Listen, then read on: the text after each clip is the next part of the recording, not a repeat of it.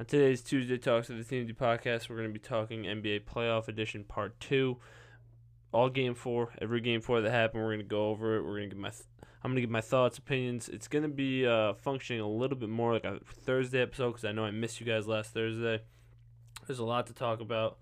Let's just get right into it. But before we do, there is 18 days left until the first NFL Sunday, which means everyone listening, I know you guys are all fan of J11, Julian Edelman. Go to J11.com. You have 18 days to go to J11.com and get yourself a sweet tee, a sweet hoodie, some sweet apparel right before the season starts. So head over to J11.com. Use code TMD20 at checkout for 20% off your order, or go to their Instagram and, again, use TMD20 at checkout. All right, let's do it.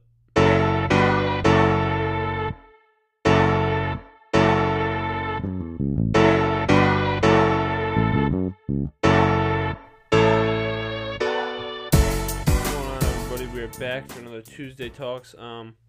Like I said, though, this is a Tuesday Talks, but it's going to function more like a regular Thursday episode. It's going to be longer. I missed you guys last Thursday. Again, my apologies. It was just my last week of summer, so just trying to live it up to the full effect here. But we're back. I'm back at school. I'm back in my apartment. Back in my studio, which I'm excited about. Back on the pod, which I'm really excited about because this past weekend, these games fours that happened all over the playoffs have just been great. There was one real blowout. There's only one real blowout, and that happened tonight, which was the Lakers over the Trailblazers, which was I think the Lakers won by 20, which we'll talk about later. But I'm going to talk about Sunday's games, and then we're going to roll into Monday. And if possible, I'm going to give my predictions for the Game 5 that happened. So right now, let's just get back to that page. That's so long. Sixers, Celtics. Like I said, my prediction, honestly, was as a fan, the Celtics were going to sweep the 76ers, but also just as a fan of the NBA and just a realist here, the Sixers were just depleted. Like the entire series, it was really, Kemba got better every single game. If that's what it really comes down to, is Jason Tatum and Jaylen Brown were either both clicking one night, and Kemba had the down night of the three of them, or it was Tatum and Kemba, or it was Kemba and Brown. You know what I mean? So like the three of them, that's a hard trio to stop because they're all three legitimate 20-plus scores on every given night. So I don't know if we talked about this on the last Tuesday episode. I want to say we did because this happened after Game 1. But Gordon Hayward going down was obviously, it sucks, but I don't think it's as big of a deal. And I think the Celtics have shown that over this past series, because Hayward went down after Game 1, is that Gordon Hayward going down, obviously it's detrimental to the team, but it's more of like it honestly is losing your fourth best option on the team. That's really what Gordon Hayward was. I throw him into that mix of guards who can go off for 20 any given night, but of the four of them, between Kemba, Tatum, Brown, and Hayward, I put Hayward at the bottom of those four. I mean, yeah, that's the reality of the situation. So, yeah, it sucks because there's another option on your team that's not going to probably score 20-plus that night. But they went on to show in the last three games of that series that even without Gordon Hayward, they were still combining for 60-plus points every single night between the three of them. And 60 was the lowest that they combined for. I think Game 1, they combined for 80 points, the three of them. Game 2, they combined for 75 points. Game 3, they combined for 60. In Game 4, they combined for 76. So the three of them are just it's hard to stop. Like, do you have a dynamic point guard that can stop Kemba? Do you have a two who can stop Jaylen Brown? And do you have a three that can stop Jason Tatum? That's why I think the Celtics are arguably the hardest team right now to stop because they're just so deep. I want to put Marcus Smart in with these four because Marcus Smart has been playing great, but his scoring's not there. But he's also another player that he could go off for 20 plus in a game. He's done that before. He's done that. He did against the Cavs back when IT was on the team. I think he had 35 plus in like a game 6 and pushed the series to a game 7. He's another person on that team where they're just so they're guard heavy, yes, and they're small, but their guards are just so hard to stop that I think it's I don't know.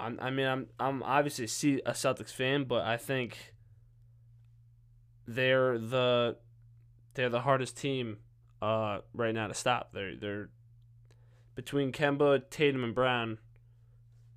Where do you put your attention? Where do you put your who are you double teaming? Because whoever you're double teaming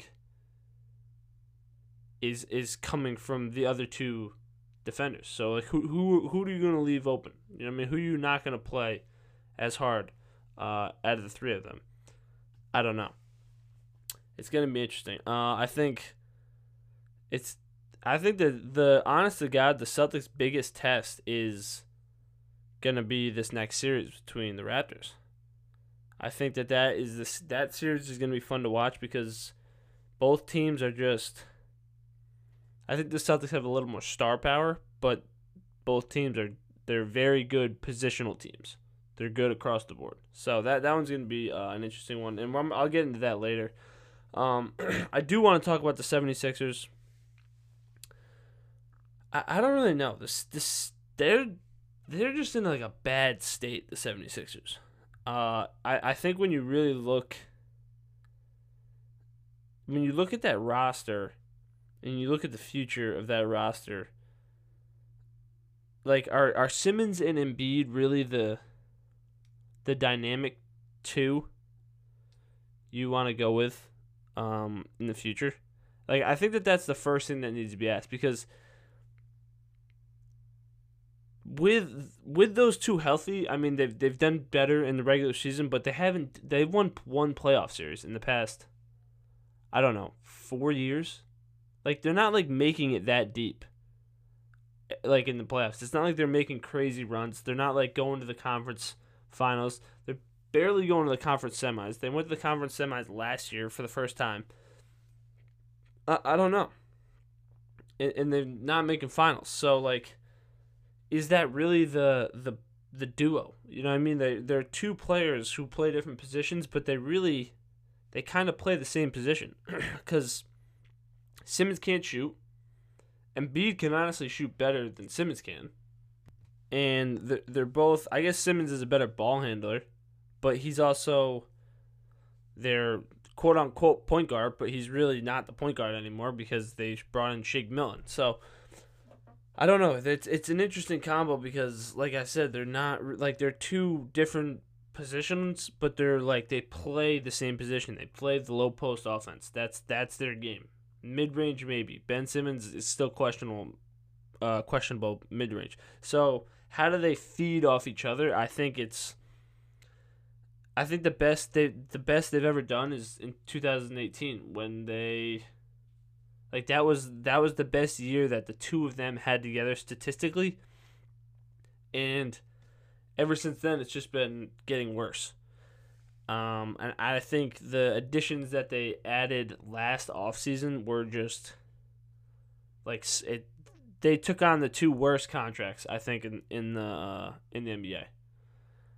It was Al Horford's getting paid 29 million. That's absurd. We had Al for, I don't know, we had him on the season. Like, he's getting old. Like, how are you going to give him a $28 million, like a 4-year, $28 million contract? He's like 35 plus.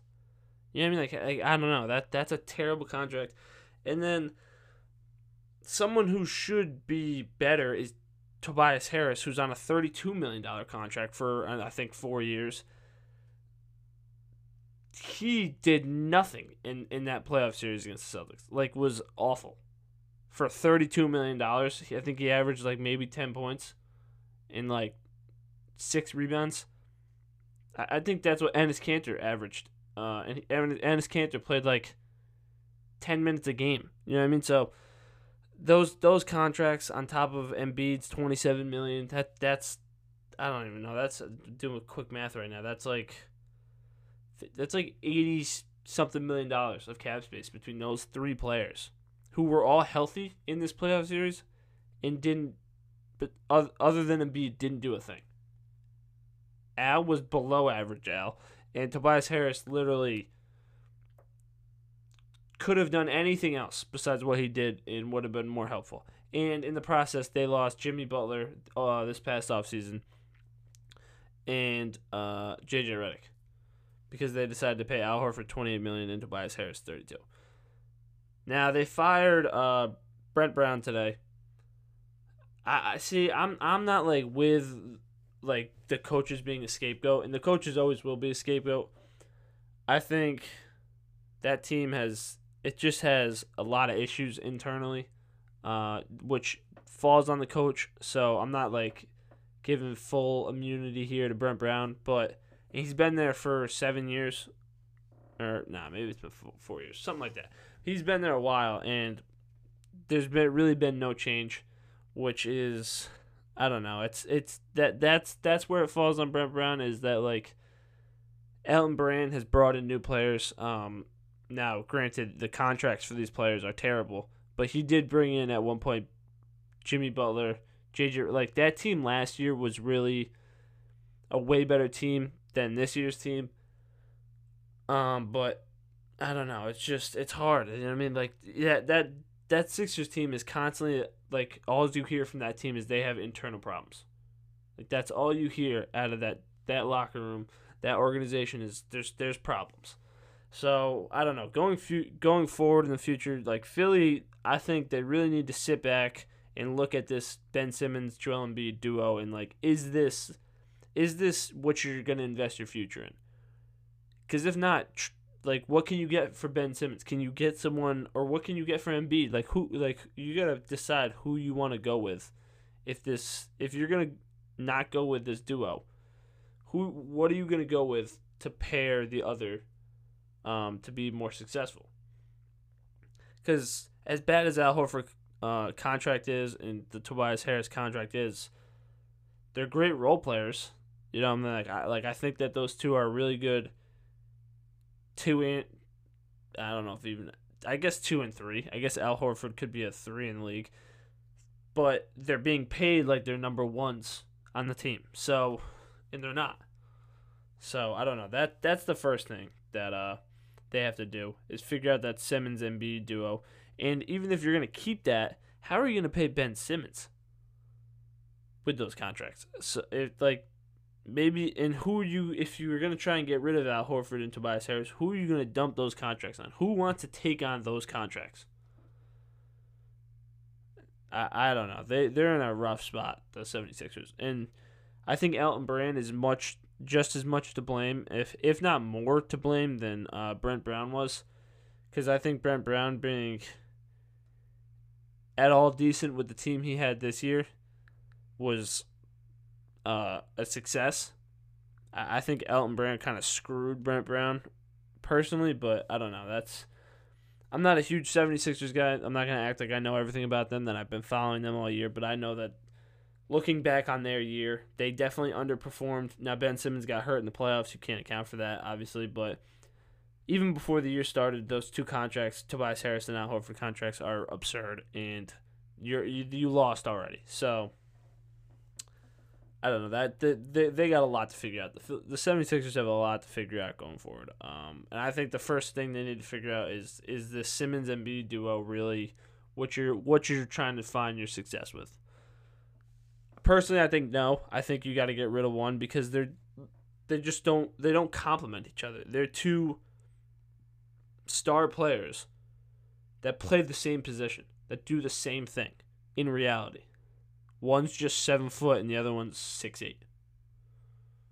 They're not that different of players. So I don't know. That's and again, getting back to the Brent Brown thing, I understand it because coaches are always scapegoats, but I don't know. It's not. I really don't think this falls on Brent Brown. I think underperforming last year with the team you had, that like if he was going to be fired, it should have been last year, not this year, because Elton Brand kind of screwed him. So I don't know. That's all I have in the 76ers. I don't really even like the 76ers, but they're just in a rough spot. So Philly fans, sorry. You guys are screwed for the next like foreseeable future. I think even with Ben Simmons healthy, you guys still don't even like. You maybe get one game in the Celtics series, even with Simmons healthy. I don't know. That team would never beat this Celtics team. So to all those Philly fans that like before the season started thought that you guys were going to beat the Celtics, even when healthy, no shot. Not a chance. Moving on though. The game of Sunday was the Clippers-Mavs game. OT game. Obviously, everyone saw Luka's step back three for the win. Luka literally went off 43, 13 assists, 17 rebounds. Potentially the biggest game of the playoffs so far, because I think game fours are always the biggest game in any series, because they can always go like turn into like a 3-1. They could be 2-2. Like it's really the deciding factor usually in a best of 7 series. You can put a team away, go down 3-1, tie at 2-2. So that's 3 big states that can really happen. I think for the Mavs, who honestly could be up 3-1 if Porzingis doesn't get tossed in game 1. I think they win game 1, and then they win last night, and they're up 3-1. So I don't know. I like this Mavs team a lot. And I'm not just saying that because Luka went off last night. I enjoyed watching their team. I think another underrated part of this game was the fact that the players who stepped up with Porzingis being gone. You had Tim Hardaway with 21 points. You had Trey Burke with 25 points, and you had Seth Curry with 15 points. Huge, huge games. The Mavs do not win this game. That doesn't matter if Luka has that stat line. The Mavs do not win this game without Trey Burke, who came up huge in overtime. I think he had more points than Luka did in overtime. Seth Curry hit some like clutch shots, and Tim Hardaway also hit some clutch shots. So I don't know. I like this. I like the Mavs team. I think that I think if Porzingis stays healthy this whole series and doesn't get tossed and isn't a late scratch from the game 4, that they're easily up in this series 3-1 against this Clippers team. This Clippers team is they're just not there. Like it's and I don't want to put it all on Paul George, but he has not been Paul George. Game 1 is the only Paul George-esque game he's had this series. He had 27 points. He shot 10 for 22. Just under 47%. Then game 2, he is 14 and 10, 4 for 17. Paul George can't have those numbers. He just can't. If you're the second guy on the team, you cannot have those numbers in the playoff series against a decent team. Luka puts up 30, and Porzingis puts up 30. And that's why this Mavs team is competing. Is because the 2, Porzingis, when healthy, is putting up 30. In the game 4, your 2, whoever you want to do, Tim Hardaway and Trey Burke combined for 50. That's your equivalent of a Porzingis. Those two combined. So the two has really been screwing the second best player, or the second or third best players have really been determining this series, because Luka's been killing it for the Mavs every game. Kawhi has been killing it for the Clippers every game. But it's the second and third best players on the team have not been there for the Mavs. Tim Hardaway has been very consistent, 20 pretty much every game so far this series. Porzingis 35 when he plays. Luka 30 when he plays. So after Kawhi on the Clippers, it's like, who else? It's like, who's stepping up for them? Lou Will has had 2 good games this series. Half the series he's played good. But Paul George, game 2, like I said, 14 points, 10 rebounds on 4 of 17 shooting. Game 3, 11 points, 3 for 16 shooting. Game 4, 9 points, 3 for 14 shooting. Just non-existent. And he's supposed to be one of the best players in the league. Not even just on the team, in the league. And he's putting up 9 points in a Game 4 playoff game. That is like, I don't know. That's I don't want to say like the main reason why this Clippers team is losing, but it's a 100% like a big reason why. And like I said, Paul George is balling this series. Game 1, 29 points, 12 rebounds, shooting 52%. Game 2, 35 points, 10 rebounds, 47%. Game 3, 36 points, 9 rebounds, 8 assists, shooting 54%. Game 4, 32 points, 9 rebounds, 45%. So if the Clippers somehow lose this series and the Mavs, and Porzingis comes back for games, whatever, the foreseeable future, it is not on Kawhi at all. Kawhi has done everything he can, averaging 32 points a game, probably. I don't know, my quick math is terrible. But like I said, there's no second fiddle to Kawhi in this series. It's literally just Kawhi and like maybe Lou Will, definitely not Paul George in the last 3 games, and just like hoping for like a collective team effort. Game 1, PG, Paul George was there, 27 points, Paul George-esque game. Game 2, Lou Williams, 23 off the bench. Okay, they lost that game though. Game 3, they win, and the whole starting 5 had over 10 points. So that's a collective team effort. And then there's no third. What I'm getting at is that there's no third like option.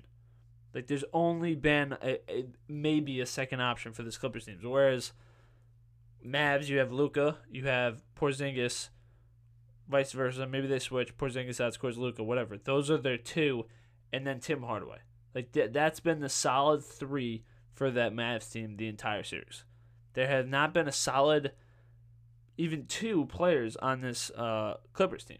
It's always like I said, maybe it's Paul George, maybe it's Lou Williams, or maybe it's the whole starting 5 is over 10. Like there's no consistency at that 2, the second player and the third player for this Clippers team. By far the biggest downfall. And I think, honestly, when Porzingis healthy, I really think that this Mavs team is up 3-1. I think they proved that they can beat the Clippers without a guy who puts up 30 points for them in this series.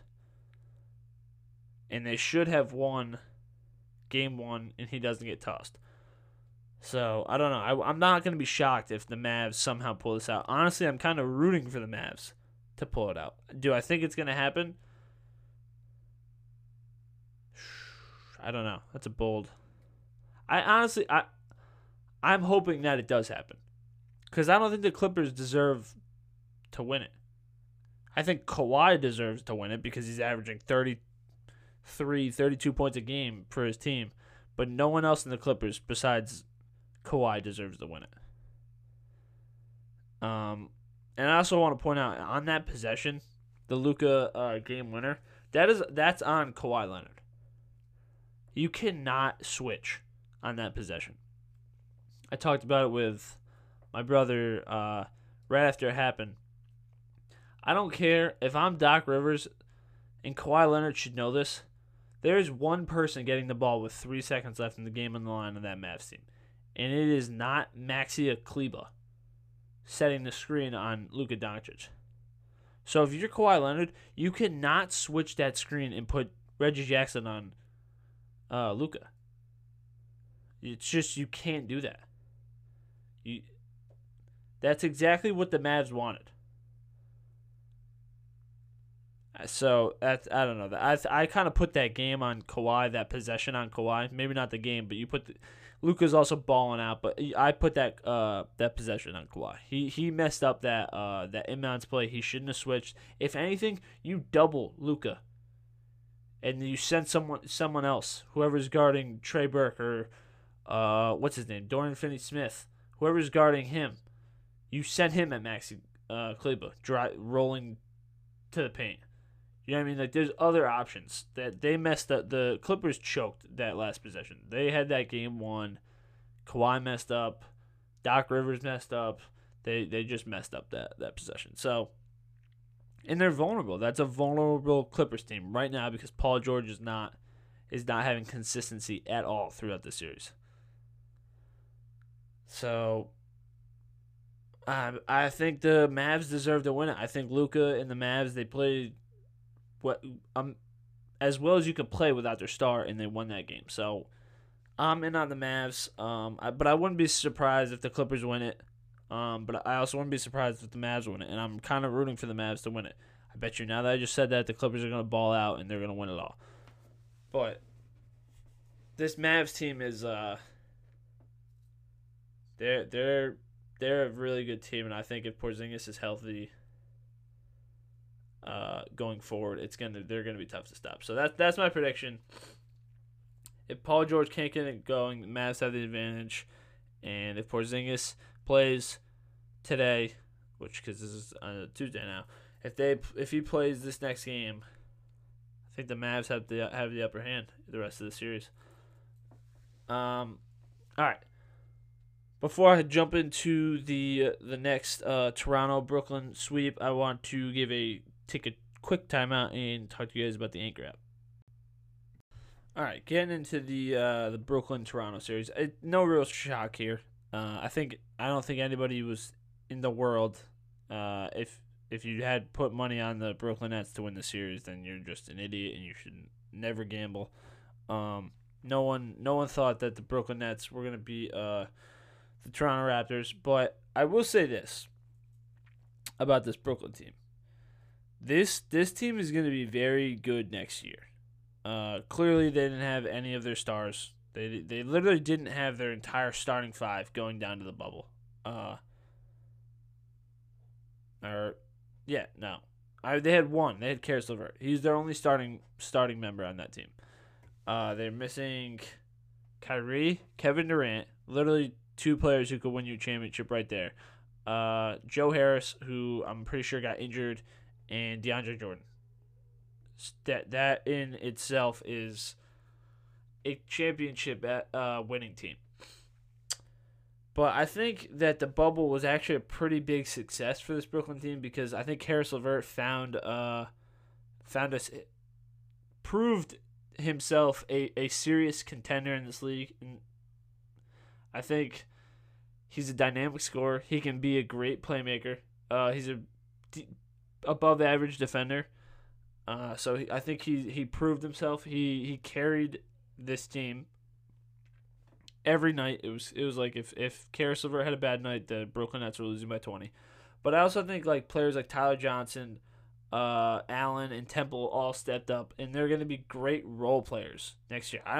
Jared Allen might even take the starting job from DeAndre Jordan. I honestly think he's more effective than DeAndre Jordan, personally. But that's next year. So the future's bright for Brooklyn. I think this whole bubble experience was a pretty big success for them, honestly. Even though they lost majority of their games, I still think it was a success. and they found some great role players, I think. So I don't know. We're gonna be talking a lot about the Brooklyn Nets next year when they're fully healthy. Um, but Toronto swept them. Like I said, not really a shock there. I think the Raptors are the second deepest team, and they don't even really have any stars, which is like I kind of like that about the Raptors is that they're just a like a above average team across the board at every position. Um, I think that the Celtics Raptors series is going to be it's going to be a series of just it's going to be a great series because there's not going to be like a lack of play anywhere across the board. Like the subs coming into the game are all going to be good players on both teams. Um, it's going to be hard to find an advantage because like usually when I don't know I watch it tonight. The Lakers starting five dominated the Portland Trailblazers starting five, but as soon as the Lakers start making subs, then it's like okay, well here now this Portland starting five is going to start to like make a little bit of a comeback, which they did. But I think in this Raptors Celtics series, like that doesn't happen. You know what I mean? Like who's coming off the bench for the Celtics? Who's coming off the bench for the Raptors? Like they're all players that could be starters on that team. They're decent. They're great positional role players coming off the benches. So I think that's going to be a really entertaining series. I think the Celtics still have the upper hand because they have more star power. I think Kemba has the advantage over Lowry. I think Jaylen Brown has the advantage over Anunoby. I think it's his name. I forgot. I think Pascal Siakam Tatum is going to be a great matchup to watch, but Pascal Siakam might not even be guarding Tatum. I don't know. He probably will because they're probably both going to be playing the fours. And then I think the Toronto has an advantage with their big man. I think Marc Gasol is a better offensive big man than Tice or Enes Kanter.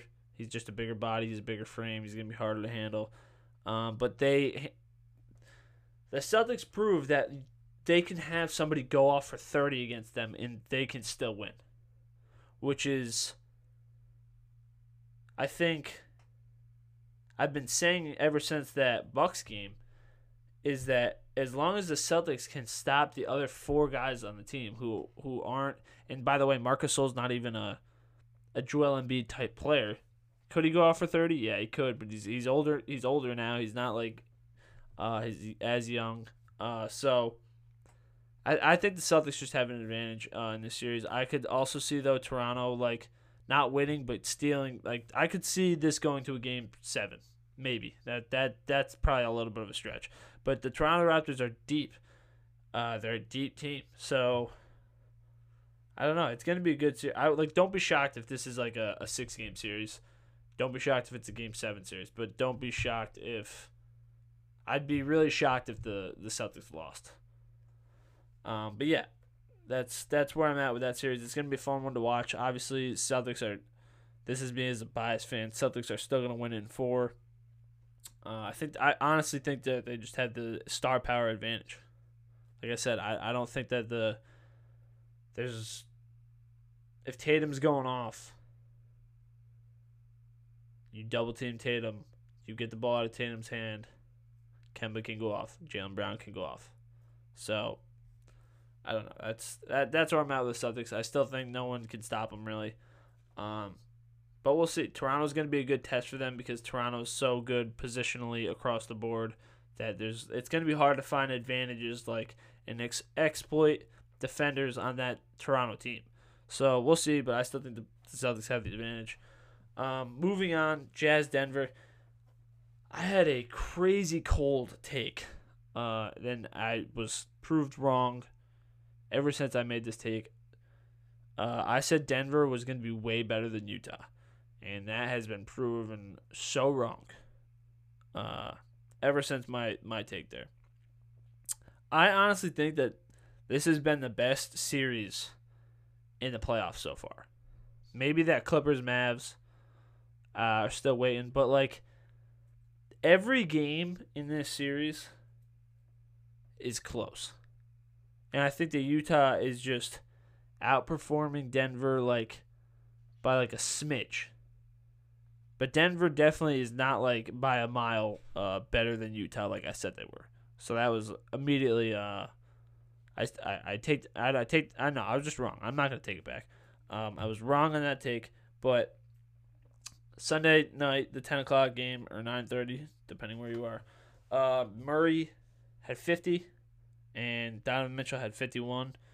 First, I don't know, they broke a bunch of records, I guess. I don't know, first people to play against each other, both going off for 50 in, like, maybe ever or a few years. But I think the real key in this series is that Jokic has, like, he hasn't been like the Jokic he wasn't like I don't know. He hasn't been Jokic. Like he's been kind of Jokic, but not like like a really good Jokic, if that makes sense. He's just not he's not the biggest factor, I guess. Like I guess the kind of like I was talking about the Celtics, like they can let a guy go off for 30. They can let Jokic go off for like 25 cuz like that's really all he's going to get. He's not shooting that great. He's just not like he's not really been the driving force on that Denver team. It's really been Jamal Murray. And it seems like that Denver team is really only having success when Murray is having success. So I don't know that this game 5. I think the Jazz close it out. I think Donovan Mitchell's just too tough to stop. He's every game. He's not had a down game this entire series. He's just been so good and so hard to stop for this Denver team, and they can't find an answer. I think Rudy Gobert is also a very underrated offensive player, and I think Jokic also has the potential defensive player of the year playing him, but I don't think Jokic has done that great of a job of limiting Rudy Gobert on the offensive end. I think every time I watch the game, it's like the Jazz are trying to feed Rudy Gobert because no one can stop him. Like he's just so big, and if they somehow do double team him or get the ball out of his hands, it somehow winds up in Donovan Mitchell's hands, who's like wide open for an open three. So I don't know. And they have the Jazz have what's his name back? Mike Conley. They have Mike Conley back, so I think the Jazz close the series out. I think Denver underperformed outside of Jamal Murray. I think they were also injured. No Gary Harris, no Burton. So, but I think Jokic has not been as big of a factor as he's needed to be in this series. Like, don't get me wrong, he's been a great second player, but Jokic is usually the number one on that team. I think for this team to really, if they turn it around, it will be because Jokic has 30 plus in Game 5. I think that's the only way they're winning. And Jamal Murray also has 25 plus. I think Jokic is at his best when he's scoring because that means he's attracting more of the defense. I think with him, and that's the other thing too. He's putting up numbers, but he's not putting up like playoff numbers where okay, he needs the ball. The ball has to get out of his hands, so we have to dedicate more defenders on him. Like, and that's when Jokic is at his best because when he's attracting more defense, obviously that's when he becomes a playmaker. He can start diming people. He can start throwing those no-look passes to his wide open teammates. Like, that's when Jokic is at his best, and he just hasn't been that in this series. And I think Rudy Gobert has done a great job of limiting Jokic being a playmaker. But again, I think if the only way Denver turns this around is if Jokic really steps it up in Game 5. So that was it for the Sunday games. And now I think we should jump into the Monday games. Sorry, I was itching my eye. I had one of those like moments. But Rockets Thunder series tied 2-2. Big again, another series that like a huge swing with this Game 4 win for the Thunder. Thunder did only win by 3 points, but still, it was one of those games where it was just like down the stretch, Houston just didn't perform. You know, the Thunder, they just hit shots down the stretch. I did only catch, because I had a class, I did only catch like the last like 5 minutes, but like the Thunder literally did not miss in like their last like 5 possessions. They converted like 5 out of 6 of their last possessions. So Chris Paul, is balling. Like this Thunder team looks like they look like they did before, like right before the season ended. Like this is where they're at. It's like they're that team that like you look at the roster and you're like, okay, no way this team's gonna be good. And then here they are, they're competing and beating the wounded Rockets. Now that's the other thing, is like the Rockets are without MVP Russell Westbrook. Like he's not playing, so gotta take that into consideration. But really, this game comes down to the benches. Like this Rockets team is just not deep. This Rockets team has their starting 5, everyone playing 30-plus minutes a game, and then one guy off the bench playing 32 minutes, and then the other 2 combining for 24 minutes. Whereas this Thunder team, everyone, 4 players coming off the bench, and Dennis Schroeder coming off the bench with 30 points. Jeff Green came off the bench for the Rockets with 10 points. He was the highest scorer. The Thunder bench outscored the Rockets bench by 20-plus points. So that's the difference maker in this game. And I think the Thunder are they're deeper. And which honestly is like seeming to be a trend in this playoffs, is like who is like the deeper team. Like who has more guys that can be counted upon to perform in these playoffs, because the starting 5s I think everyone's gonna play like around 30 minutes a game in the starting 5, but who's gonna come off the bench and who's gonna keep it going? You know what I mean? I think that just throughout the playoffs in general, but specifically this game is like really showing where teams are having success. The Rockets were up 2-0 in the series too. That's another thing, is that Game 3 of this series went to OT, I'm pretty sure, and James Harden fouled out, and Chris Paul took over. Chris Paul's kind of taken over the last 2. He's pretty much dominated these last 2 games. He had 26 and 3 assists and 6 rebounds. So yeah, Chris Paul's kind of taken over. James Harden still doing James Harden things, but outside of James Harden, it's like there's really Eric Gordon, 23 points. And then D House Jr. with 21. So it was a close game. I'm not saying that the Thunder blew out the Rockets here. That's kind of how I'm making it seem, but it was a close game, and that it shouldn't be though. That's the problem, is that these 4-5, this matchup here is just. Like, I honestly thought that the Rockets had this one in the bag when they were up 2-0. I was like, they're going to sweep the Thunder, which wasn't a shock. But I've been saying it since the restart started. This Thunder team is a team that just is a good team. Like, the players on this team know their role. Gregorius Alexander, double-double, 18 and 10. 18 and 12. But he underperformed the first 2 games, I'm pretty sure. Or maybe it was 2 and 3. I know half the series he kind of hasn't been there. But I think if he can step it up and Chris Paul can continue putting up 20-plus a game with maybe a few more assists and just being the leader that he is, this team is really they're just a tough team. I think really it comes down to Dennis Schroeder. You notice that the last 2 games that they win, Dennis Schroeder but has 30. So obviously, Dennis Schroeder could be a starter on this team.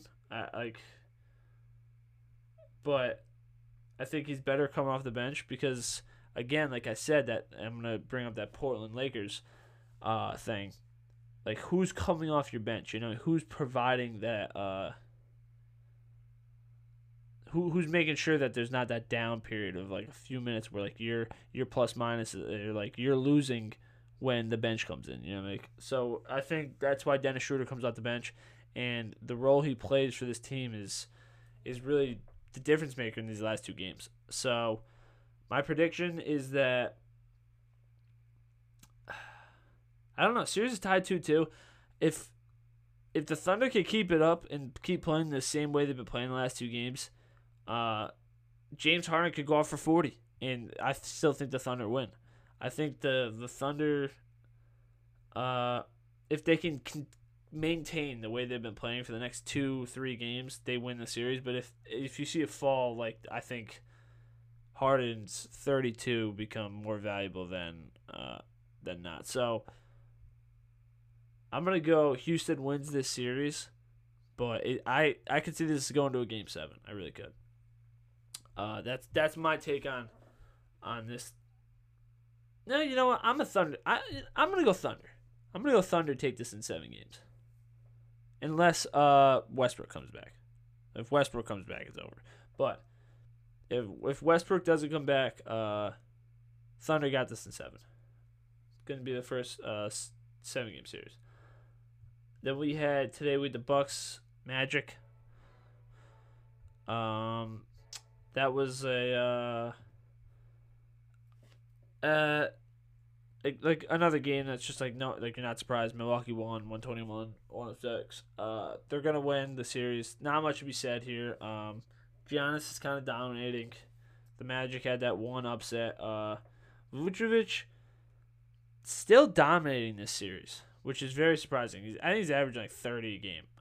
So not surprising. Vucevic is a proven veteran, and I think that like I said, that Bucks team is vulnerable, and I just don't think. I think they're vulnerable, but they're not vulnerable at that position. I think they're more vulnerable. Like you need some guards to dominate this game, not Vucevic, who's your center. Like they got Lopez and Giannis down low. So, but I think this Bucks team is vulnerable. But they're getting better. Obviously, they won 3 in a row. But it's also the Magic, who are 33-40 in the regular season, and like the 8th seed, barely getting into the playoffs, and like competing with one other team for a playoff spot. So, I don't think that this series win, is like big at all for the Bucks. And honestly, the fact that they didn't sweep is still concerning. And I honestly don't think the Bucks are as big of a threat anymore. And I don't think anybody really is thinking that anymore, because I think everyone thought this was going to be like an easy sweep, and it's still like you're still letting the Magic put up 100 points on you. I don't know. I'm not impressed with the Bucks. Have not been impressed with the Bucks since they entered the bubble. Regardless of what's their record says in the bubble, I just haven't really been impressed with them. So that's where I'm at with the Bucks. They're gonna win the series, but not really impressed with them. Then we have the Pacers Heat, another sweep. The Heat swept the Pacers. Honestly, I was a little shocked about this one. I thought the Pacers had a lot of momentum going into the playoffs, but it just goes to show you that this Heat team is just, they're a good team. Like, they're another deep team in this playoffs, and that's what's making the difference. The difference between them being the Pacers. They're a deeper team than the Pacers were. Like the Pacers are like 6 guys, and then after that it just falls off. Whereas the Heat, they play 10 guys.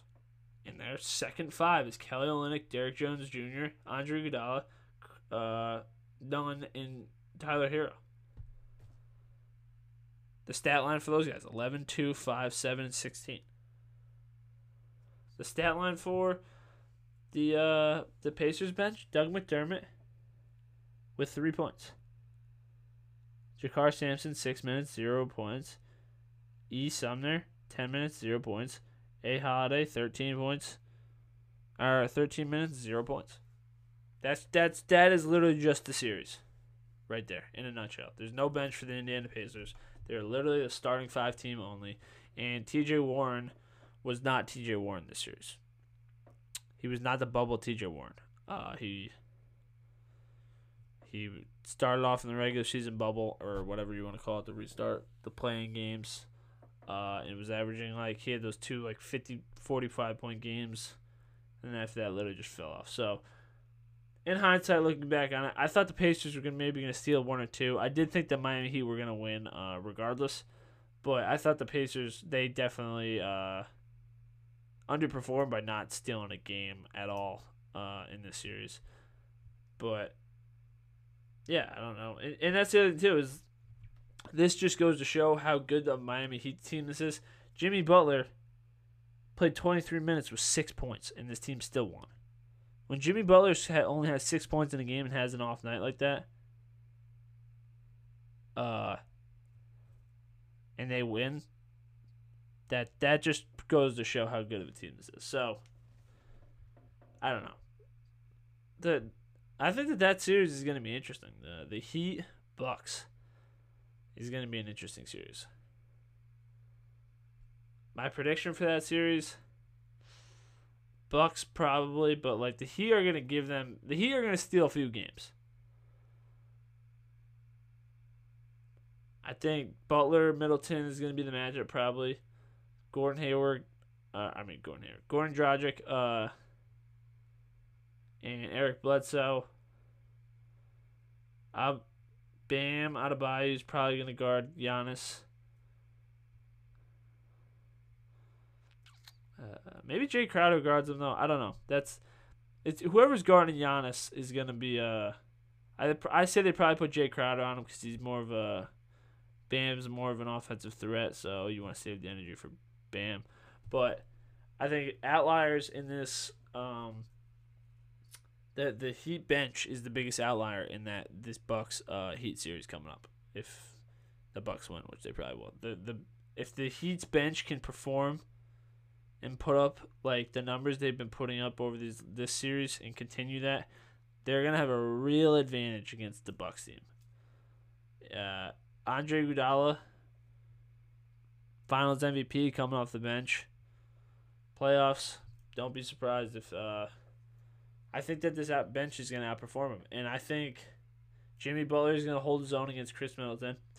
I think if Duncan Robinson can keep shooting the way he's been shooting, he shot 1 for 7 tonight from 3, not that great, but this series he's been shooting great. Gordon Dragic, I think, wins that battle against Eric Bledsoe. I think Giannis wins whoever he's winning against, whoever he goes against Jay Crowder. Bam against Lopez. That's a toss-up. I really don't know. Lopez is the type of player that can go for 30 points or can also, in 4 rebounds, it can also go for a 3 and 2 rebounds. So, and I honestly, I just haven't seen Adebayo play enough. So, we'll see. Gonna be a good series though. Don't be surprised if the Heat steal some games in that series. That was the third game of the day, and the last game of the day, which I mentioned a few times, was this Portland Lakers series. I don't know. It's slipping from Portland. I thought Portland had a shot at one point, but then I watched these last 2 games, and I think Dame has just been he looks exhausted. That's really what it is. Dame just looks exhausted. He's hurt finger, whatever it is. He just really looks exhausted.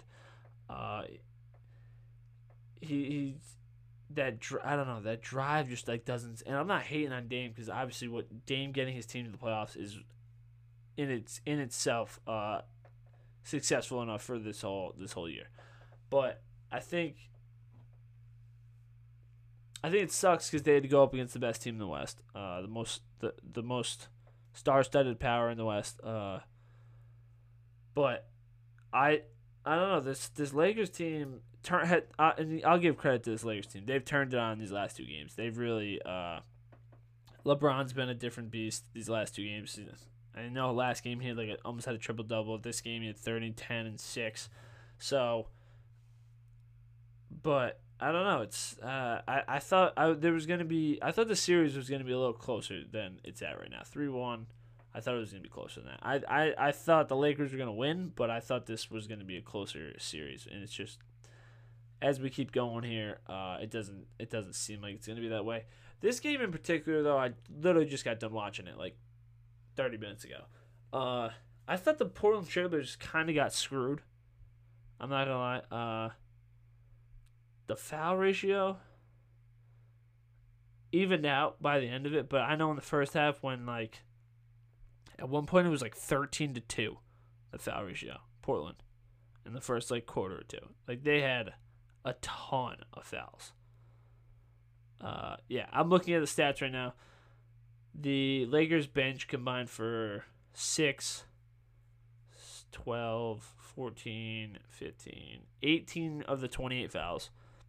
And the Lakers starting 5 combined for 10 of them versus the Trailblazers starting 5 combined for 18 of their 27 and the bench combined for 9. So that pretty much explains my comment before, is that early on in the game the Lakers had a lot of calls going for them that I thought were kind of bogus calls. I thought the Lakers were getting a lot more whistles in the first half, and then by the time it was out of reach, and the Lakers had their subs in, they were getting the Trailblazers were getting more calls, but Dame left the game, right knee injury. Who knows if he's gonna come back? I bet he comes back because it's Dame, but I don't see the Trailblazers come back. The Trailblazers are also, they're just not shooting good. You know what I mean? Melo 1 for 6 from 3. Melo couldn't hit a shot in the first quarter. Dame 3 for 9. You know, Dame's kind of, he's been putting up he's been putting up 30 a game, but he's I don't know, it's just not there for Dame. It's something's up with Dame, and I don't know. I think he's just exhausted. That's what I'm gonna chalk it up to, is that he's just exhausted. So, yeah, that's really, there's nothing more to be said about this. Anthony Davis has been underperforming for this series. He's had one good game. That's been not a bright spot because I'm a Celtics fan here, but looking at this Lakers team, that's been their weakest area, has been Anthony Davis. 18-5 today. You know, only 18 minutes of play, but the first few games, AD was just not really that consistent. And then game 3, he kind of broke out. Finished with 30 something. LeBron had 10 points and 10 assists, and then last game, I think AD had 28 and LeBron had 30. So, I think this Lakers team is just getting better every game. I think they took a big break. As soon as they clinched the number 1 seed, they kind of mailed it in for the rest of those playing games. And now I think the first 2 games, Portland, they split, and everyone's oh, whoa, this is going to be serious. But in reality, the Lakers are just playing games again. They're getting the chemistry back, they're getting the rhythm back, and I don't think this is. I think they beat whoever they play next too. Who are they gonna play next? The winner of Rockets Thunder, or the Jazz Denver. I think they roll over any of those teams. So they're getting better with every game they play. They're getting more consistent. So I hate saying that. That actually kind of hurt to say because I hate the Lakers, but. I just expected more fight out of this Trailblazers team through the push that they made to get into the playoffs, to lose 4-1. I don't know.